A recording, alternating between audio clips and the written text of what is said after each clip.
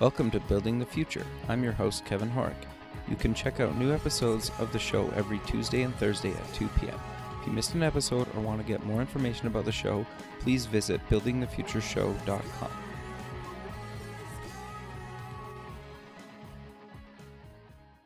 Welcome back to the show. Today we have Hayley Simons, co-founder, director at Alberta Creativity Network, formerly Creative Alberta. Hayley, welcome to the show. Thank you, Kevin. Yeah, I'm excited to have you on the show. You kind of have an interesting background, and I think it's kind of important to kind of talk about exactly what that is. But maybe before we kind of get into what you're doing, let's get to know you a little bit better and start off with where you grew up. Okay. Well, I am a born, raised Edmonton, Alberta native. Okay. I won't tell you when I was born in Edmonton. That's fine. But, it was a while ago. Nothing wrong with that. I kind of like the monarch butterflies, after spending some time, a few years outside Alberta, I, for various reasons, came back to Alberta, like that homing pigeon, and I'm still here. Sure. So you went away for university. Where did you go and what did you take? I did. I actually spent my undergraduate years here in Edmonton at the University of Alberta. Okay. Wonderful university. Made amazing friends, lifelong connections, and friends. I mean, it's such a lightweight term for it. After I'd finished my undergrad degree, I found a wonderful teacher / mentor. Okay. I'm a pianist, and my degree was in piano performance.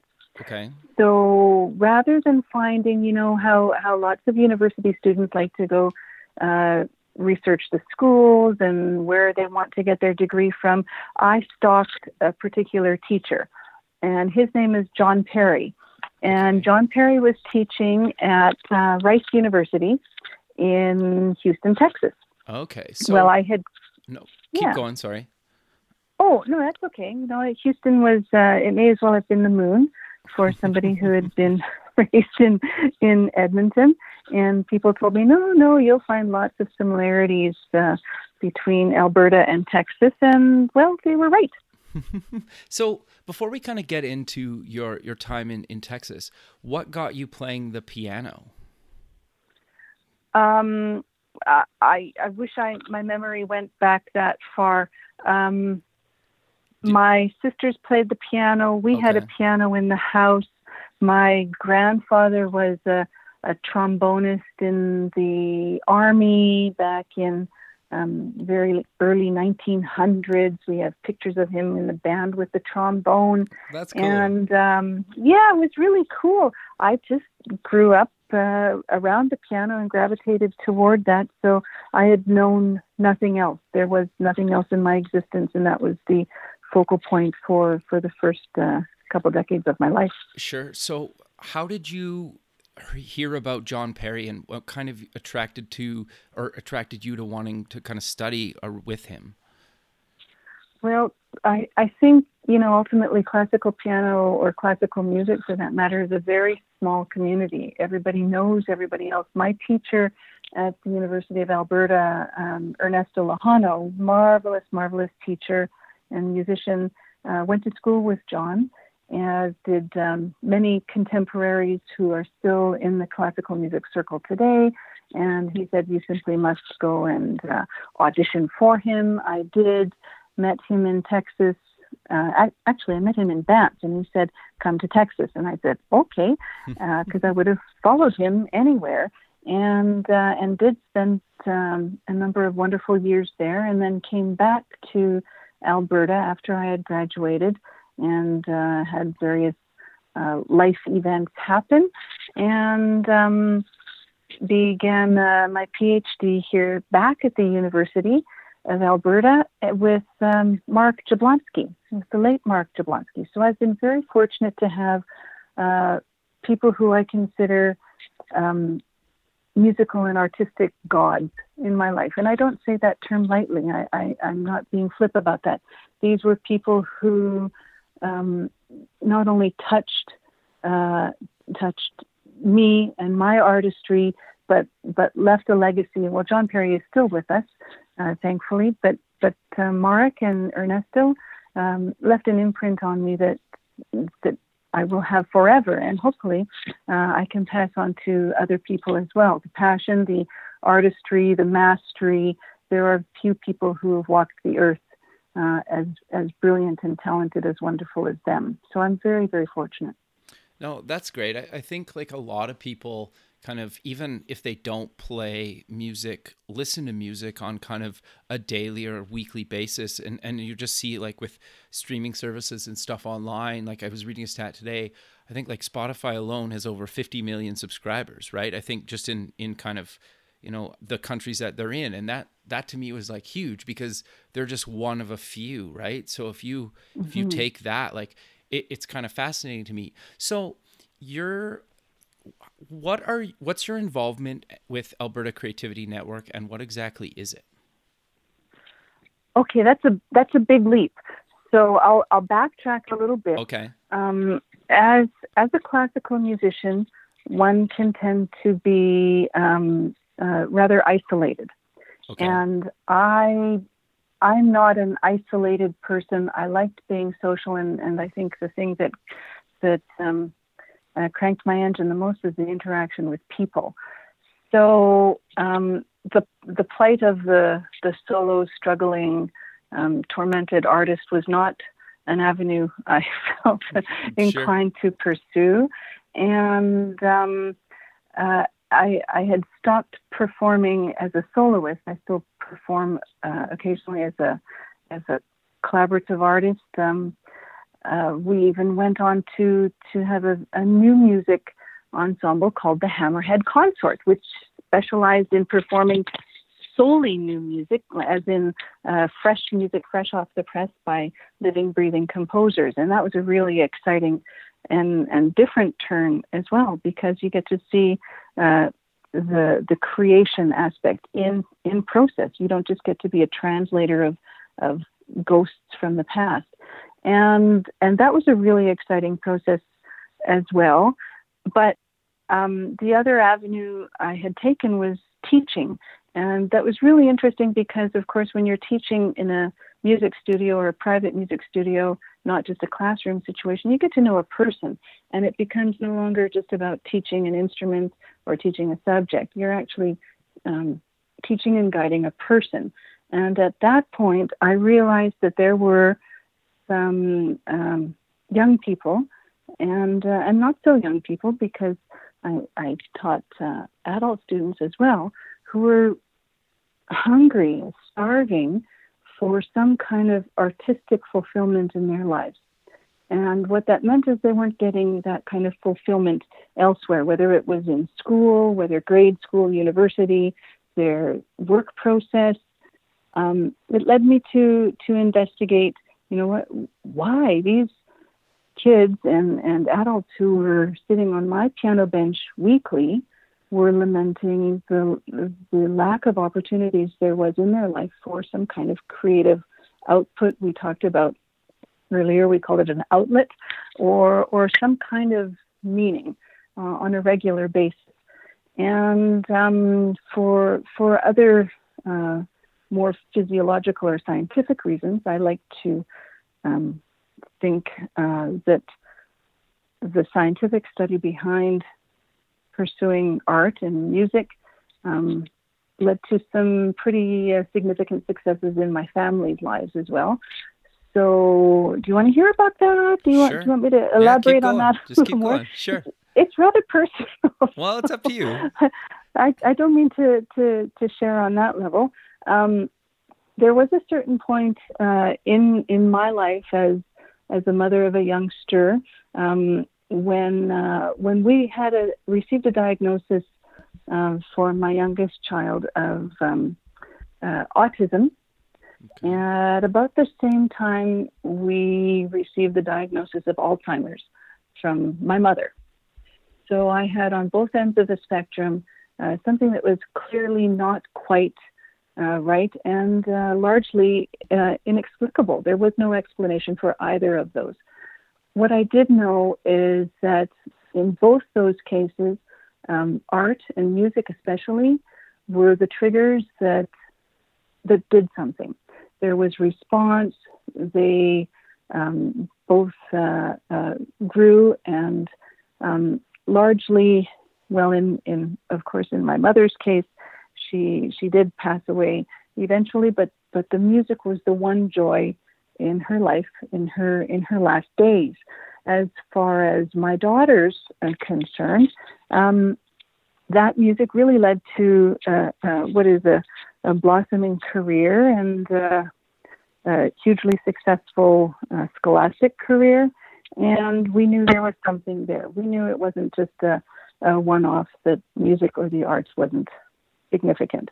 And so you couple that with what I had been seeing every day on my piano bench, and these people wanting more. They just wanted more out of life. And I knew that it wasn't music per se. There was something deeper. There was something about the music, and that led to the concept of creativity. When you boil it down, it really is just an expression. Whether they wanted to come to the kitchen table and write poetry, or compose music, perform music, there was that hunger. Sure. So it was. I discovered it wasn't a one-off. It wasn't certainly an isolated situation with just my family. There are many, many, many, many people out there, and a series of events. One thing led to another. There was a wonderful event held in Alberta through the Alberta government and the education department, and one of the ministers, Minister Dave Hancock, led an event called Inspiring Education, which was really a meaningful event in that it led to actually many questions. And as so often happens when there is an event, it is just a singular event, and there is no concerted or strategic afterthought what is going to happen after this event. And I was left wanting more, and we had wonderful speakers, and Dan Pink was one of them, and he and I maintained communication. His work was at the time absolutely breakthrough as far as right brain versus left brain.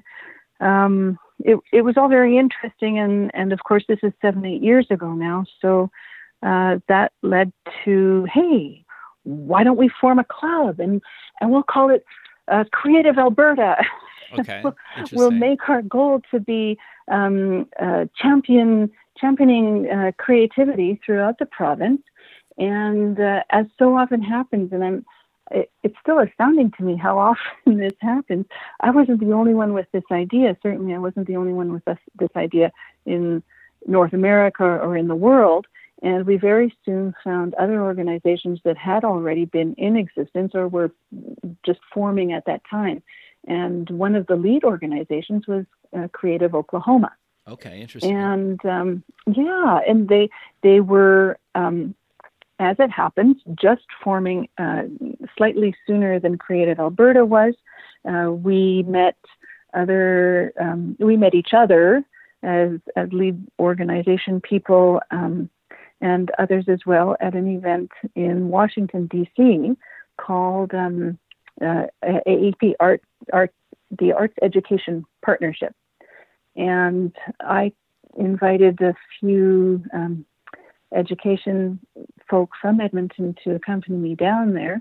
And we had a wonderful time, and we were officially and very casually inducted as the only Canadian members of the Arts Education Partnership. And I was very pleased and thrilled with that, and That's cool. Thrilled to take that experience back to Alberta.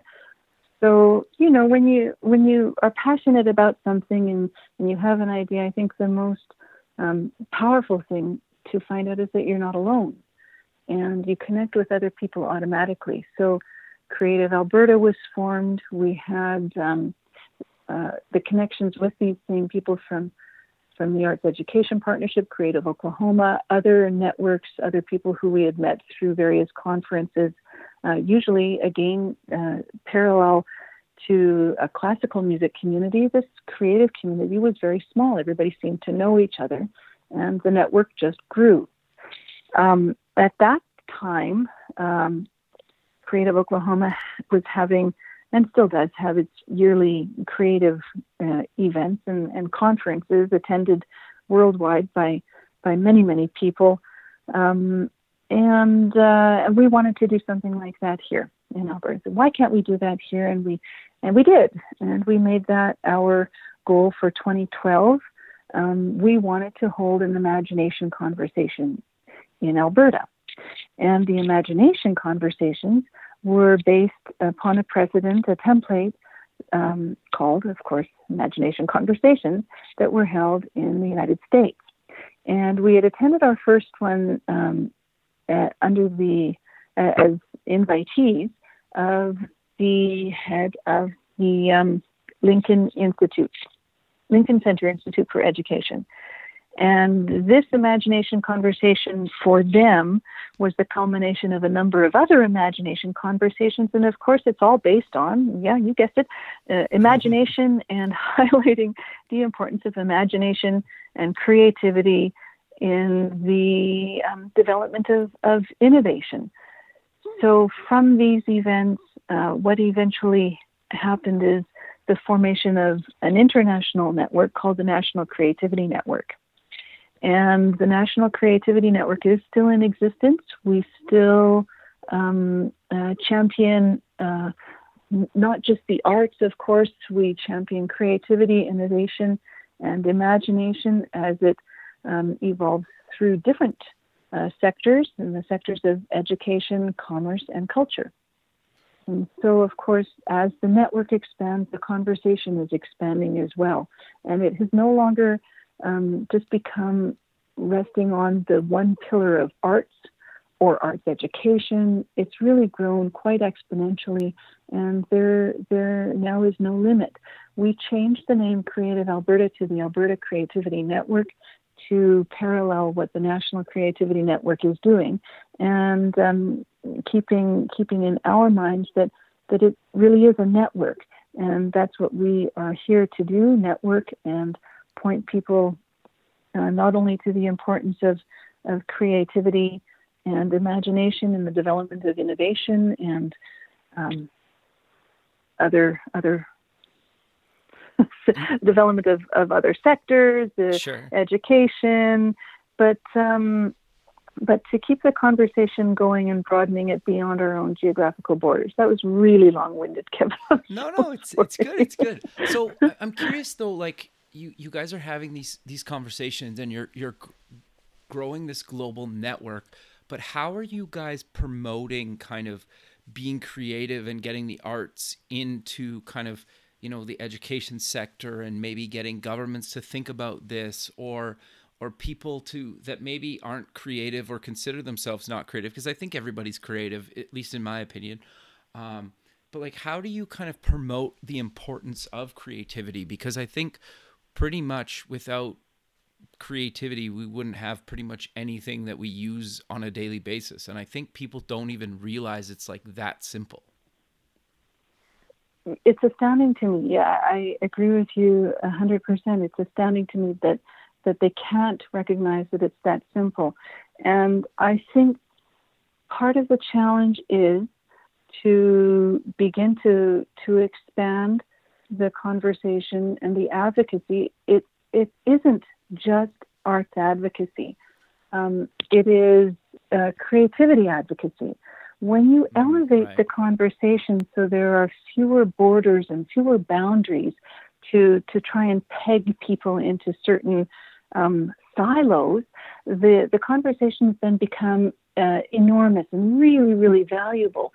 So when you realize that the radio that everybody is listening to right now is a creative invention, it was invented by not just a scientist. These are creative, innovative thinkers.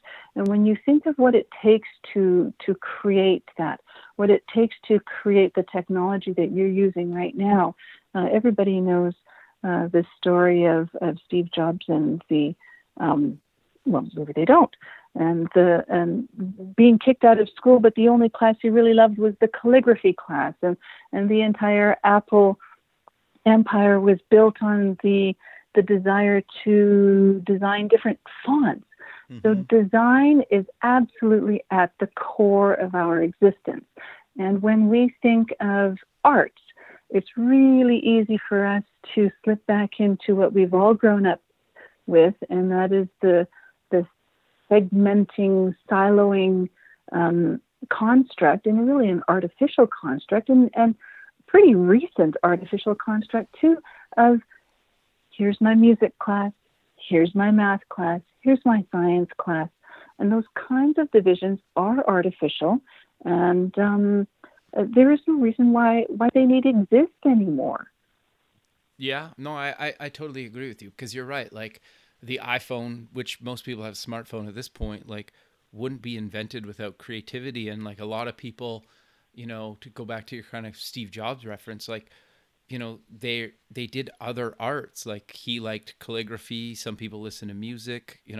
The clothes we wear is creative. Like I think people don't realize how like they almost feed each other, and then we feed other people. Like create people that have or make a living in the creative space, feed the people that necessarily maybe don't make a living in the creative space. But I think everybody kind of feeds creativity. And even if you come up with like a good idea at work where it's maybe you're not really in necessarily something that's traditionally a creative type field, but if you think of a way to like save time doing a task, well, that's creativity, right? So I think it's not always just about like painting a picture. It's about, kind of even solving problems, at least in my opinion, because the smartphone, for example, is, revolutionary and super creative, and it solves a real problem, right? So you kind of, to your point, like you bring, if you take down the barriers between kind of math and science and creativity and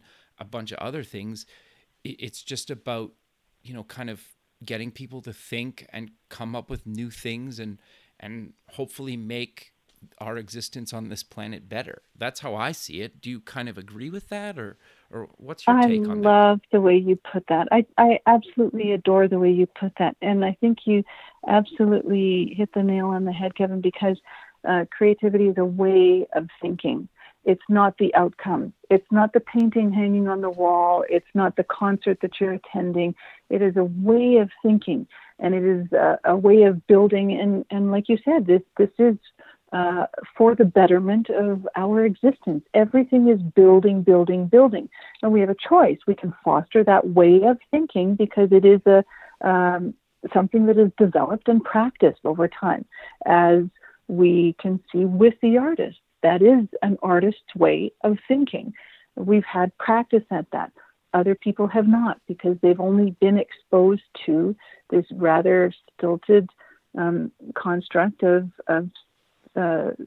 scheduled classes and different subjects, which is still bizarre. But you're exactly right. When we open that and when we start to collaborate and blur the boundaries and, for example, teach through the arts, we will be able to build our creative capacity and that way we need to think and that way we need to live to ensure we have a better life. Sure. No, I 100% agree with you. And I think even just having like a creative outlet, I think even if you're like, I don't like painting or whatever, there's like other things you can do creatively to just kind of have an outlet that even if you never show anybody or even tell other people that you do that. But like for me, like I'm not really I wouldn't consider myself like a painter, but I've painted in the past, and the stuff I come up with I think is terrible and I would never show anybody, but I find it like super relaxing, just like put on music and just like paint. It doesn't really matter what comes out, right? If you feel better after it, like why is that bad, right? And I think some people are just scared to kind of do something, even if it's kind of just for themselves or to kind of just relax, And it kind of sounds maybe cheesy, but I think sometimes people are scared to just try new things to kind of help themselves along and maybe just kind of have a relaxing night. Sure, absolutely. And lest we allocate it to a frivolous thing like having a relaxing night, because I can hear people thinking, yeah, sure. And there isn't a mother out there who isn't thinking, yeah, easy for you to say I'm going to have a relaxing night here and grab my paints and my my canvas and try and create something, because it ain't going to happen, I guarantee. But it is something that we can encourage and that we can foster, especially in an education system. Sure. Where we have people at that perfect age for it to seem normal and not freakish if after the age of 11 or grade 5 somebody raises their hands and says, yeah, you know what, I was thinking of being an artist. Mm-hmm. And people aren't looking at them saying, oh, good luck there, buddy, because all that food bank is going to have to feed you. So we have a very skewed sense of purpose and priority, I see. I would hope that kind of practice and something that we can encourage like that really leads to let's use the heavy hitting argument, innovation. Mm-hmm. So if there are groups of kids or classrooms or schools or entire districts, which there are, by the way, devoted completely to teaching through creativity and exploration and imagination and fostering those kinds of things. Well, these are the kids who are creating the apps that we're using on our phones right now. These are the kids who are creating computers, entire businesses. Entrepreneurs are creative. If we start bringing in that economic argument, then we give some weight, which I admittedly don't feel 100% comfortable, because there are certain aesthetics that you just can't count. And how does it feel to listen to that piece of music? Well, that's something that you can't tabulate on a computer. Sure. Or on a calculator, but it does have some intrinsic value. But once you start to eliminate all of those things, then I think we see the real value. But if we go back to what we were saying before, and that it's a way of thinking, I'm going to go a little bit deeper. This might sound a little bit esoteric, but when we connect with that part of ourselves, the part of ourselves that doesn't just have to do something, the part of ourselves that isn't consuming something, because we, goodness knows, spend enough of our lives consuming, the opposite of consumption is creation. When we turn off the consumption and we start creating something, all of a sudden we've triggered something. We've triggered an awareness, something that is perhaps more intimate and smaller within ourselves, but also larger and externally. And what that ultimately will trigger is an act of connection. When you create something, you are connecting to something, whether it's yourself, whether it's an artist wanting to connect with an audience, whether it's a business person wanting to connect with clients or customers. There is that connection. And ultimately, it's that human connection that we're fostering. And we can build anything upon that. And I think that's where we might need to be turning our priorities right now. Yeah, I think it makes a lot of sense. So what do you kind of say to the people that are kind of skeptical of the arts? Like, how do you kind of at least get them to at least maybe think about kind of the art side of things and trying to maybe bring and foster kind of the creativity into their organizations? Oh, gosh. Okay. I have a lot to say about people who are skeptical of the arts. And I love that. Actually, I thrive on listening to them, because I really need to listen to them. What are you afraid of? What is there to be skeptical of the arts for? What's the bottom line? And inevitably, the bottom line comes to some kind of skewed financial rationale. And what that can mean is we don't have enough money to fund both the arts program and the science program at school. I'm sorry, guess which one is going to go? And I steadfastly argue, why is there still a science and an arts program? It doesn't make any sense. It's like I'm going to fill the right 2 tires on my car, and I'm sorry, I don't have enough air for the left 2 tires. It doesn't make any sense at all. There are different skill sets, there are different knowledge bases, but until we learn and accept and realize that they all work best together, this lowering of the value of the arts, it's so easily extrapolated and severed from the rest of the body.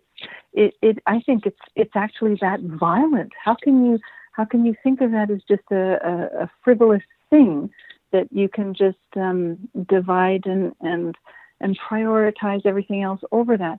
So the skepticism of the arts. Here's another argument I hear all the time. Well, how are you going to make a living as an artist? Well, okay, I don't make a living as an artist. I can tell you firsthand it's exceptionally difficult to make a living as an artist, but that's not the goal. If that's your goal, boy, we would have a whole lot of I mean no offense by this, accountants and pharmacists. I mean, and I only mean that because that tends to be a profession that every parent would feel very safe and secure if their child were to take up.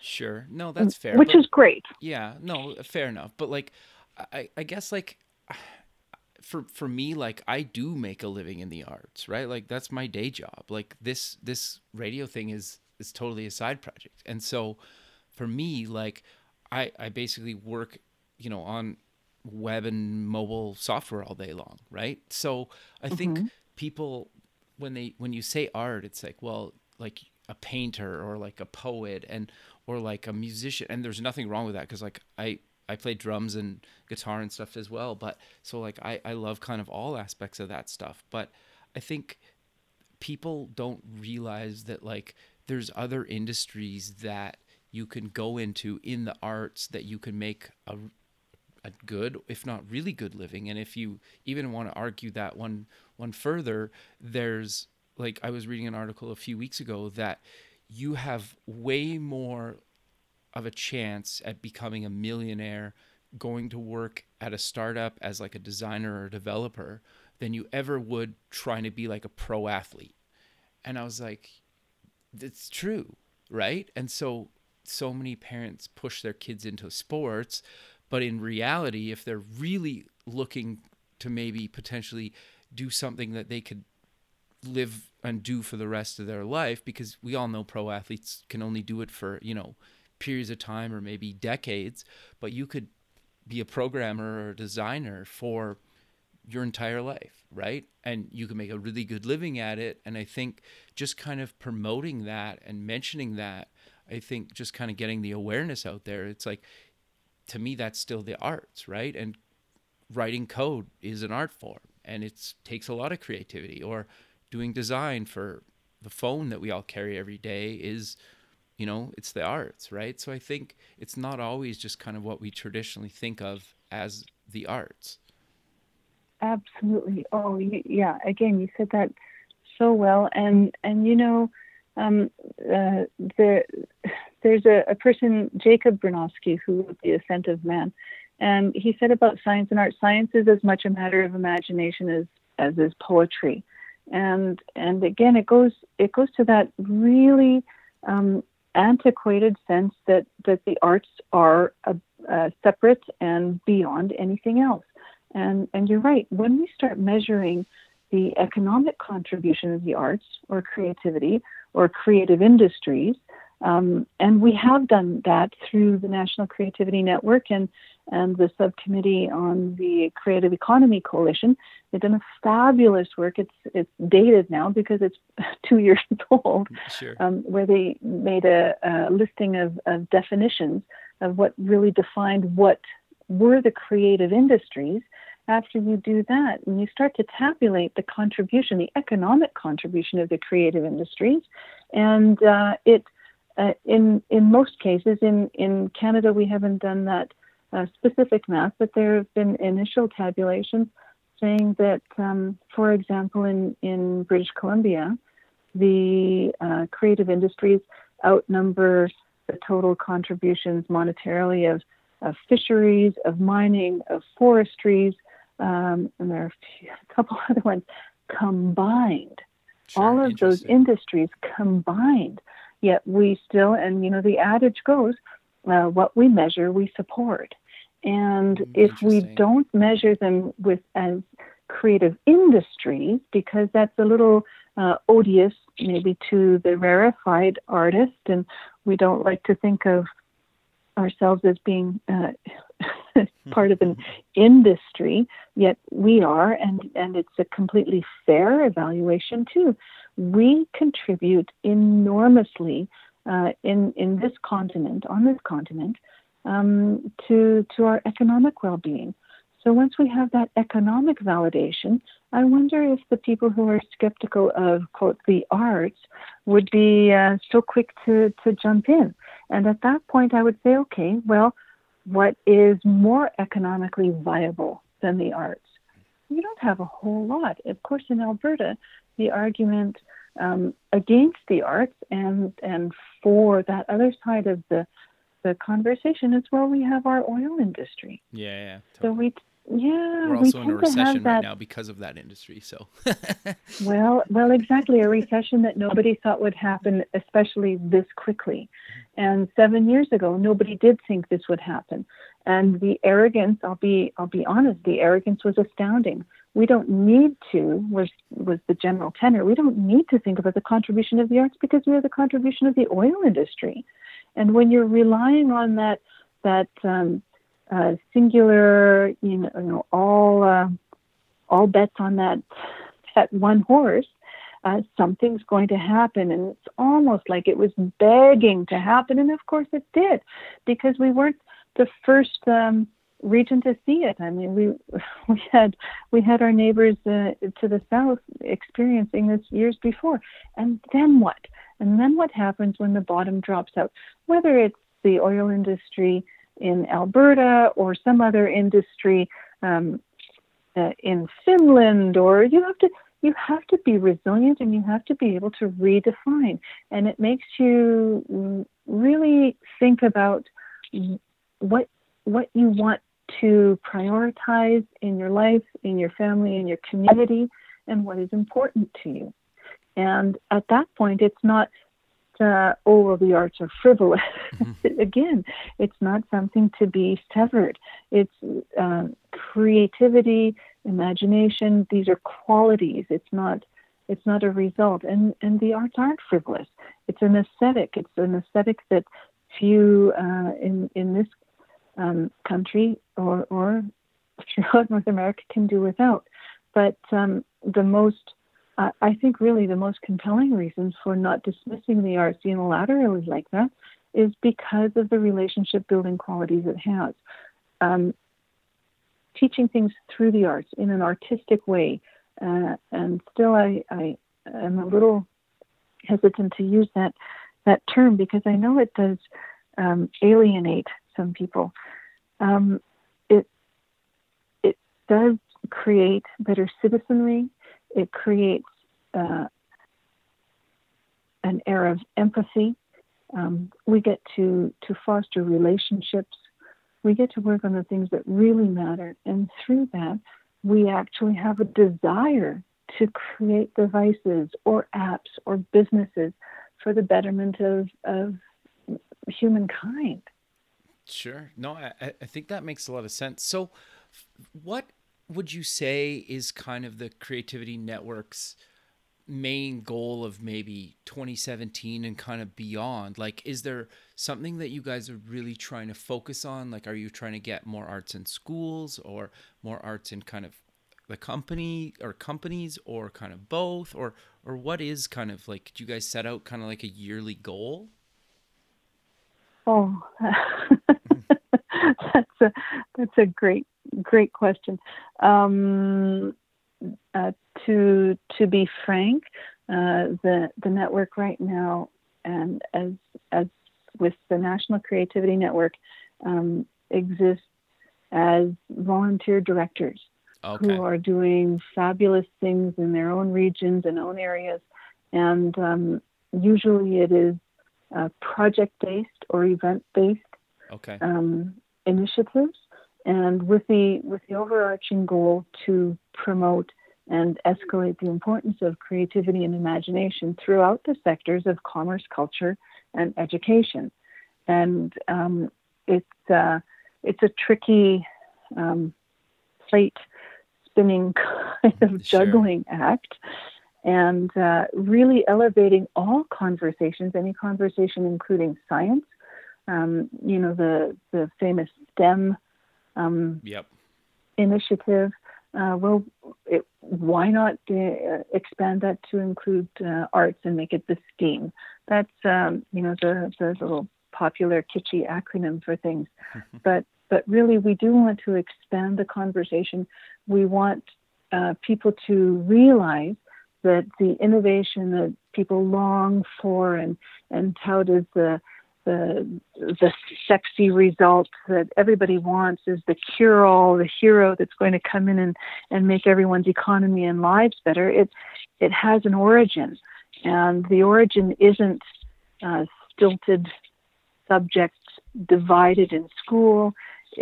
The answer is engaging the curiosity and the creativity of kids, so they're involved and they're invested in what's happening in their lives, and that they're actually becoming agents and active, effective agents, and that they have a voice.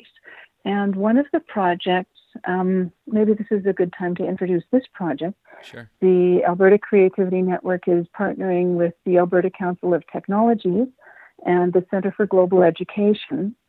And we're really excited to be announcing our launch. Actually, just 2 days ago, we had our launch of what we're calling Creating the Next Alberta, Creating the New Alberta. I'm going to get this It's all good. Creating the New Alberta, and it's engaging youth.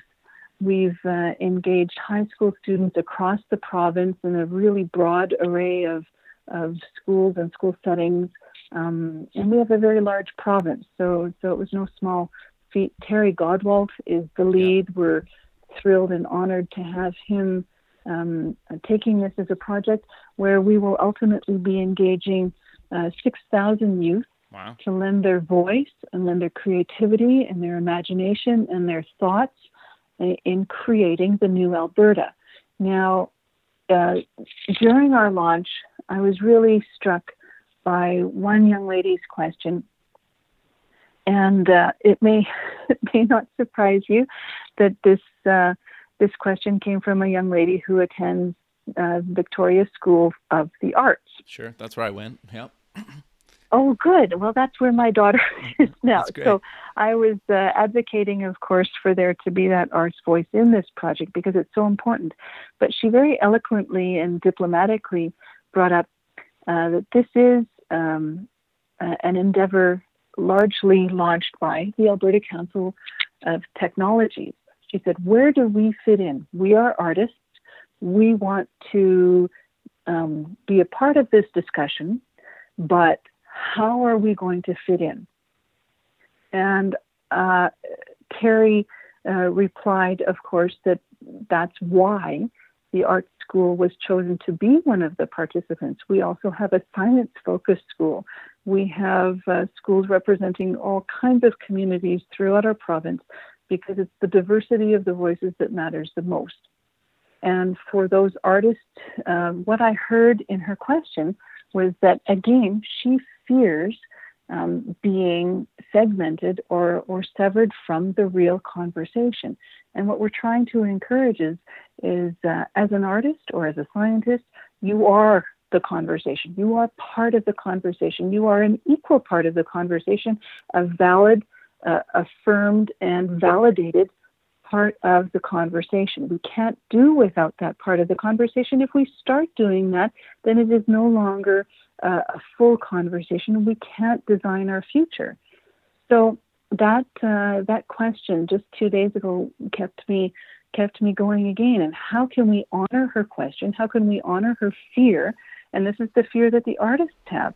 And it's kind of a reflection of the naysayers, those who don't appreciate or fully recognize the value of the arts or artistic thinking or creative thinking. So what I would say to that on both sides, because we do have fears on both sides, we have the artists hammering at the window to get into the conversation, and everybody afraid that their children are going to go off and be starving artists and ballerinas on the street somewhere in the freezing winters of Edmonton. But what I would say is that when we include everybody in the conversation and make sure that all voices matter and all voices are heard and all voices have an opportunity to collaborate together, then all of a sudden we get to experience the greatest common denominator. And they learn to look above economic or artistic or scientific considerations. They become people collaborating in a very creative way through very creative means. And I'm really excited to see what they come up with as their output in the final white paper at the end of April, which is just a few short weeks away. Sure. Well, Hayley, sadly, we're running out of time, so maybe let's close the show with mentioning where people can get more information about yourself and the network. Okay, sure. We would encourage everybody there are a few sites with a lot of acronyms. The Alberta Council of Technologies, ABC Tech, is the lead organization of the Engaging Youth Project. The Center for Global Education is another. Alberta Council, said that one already. The Alberta Creativity Network is a partner and subsidiary and member of the National Creativity Network, which is a broader organization run throughout North America, which is broadening every week. I would invite everybody to investigate, especially if everyone in Virginia and Atlanta. Yeah. Atlanta, that's Georgia, yeah, are listening. The National Creativity Network and the subsidiary or the subcommittee, the Creative Economy Coalition, those are all wonderful organizations. Just do a little bit of searching. I can't even do justice in this short call to all of the fabulous activities. Please get involved. Please investigate. Do something. Have a click. Well, Hayley, I really appreciate you taking the time out of your day to be on the show, and I look forward to keeping in touch with you, and have a good rest of your day.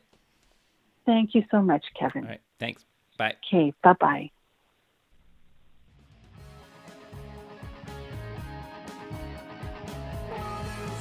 Thanks for listening.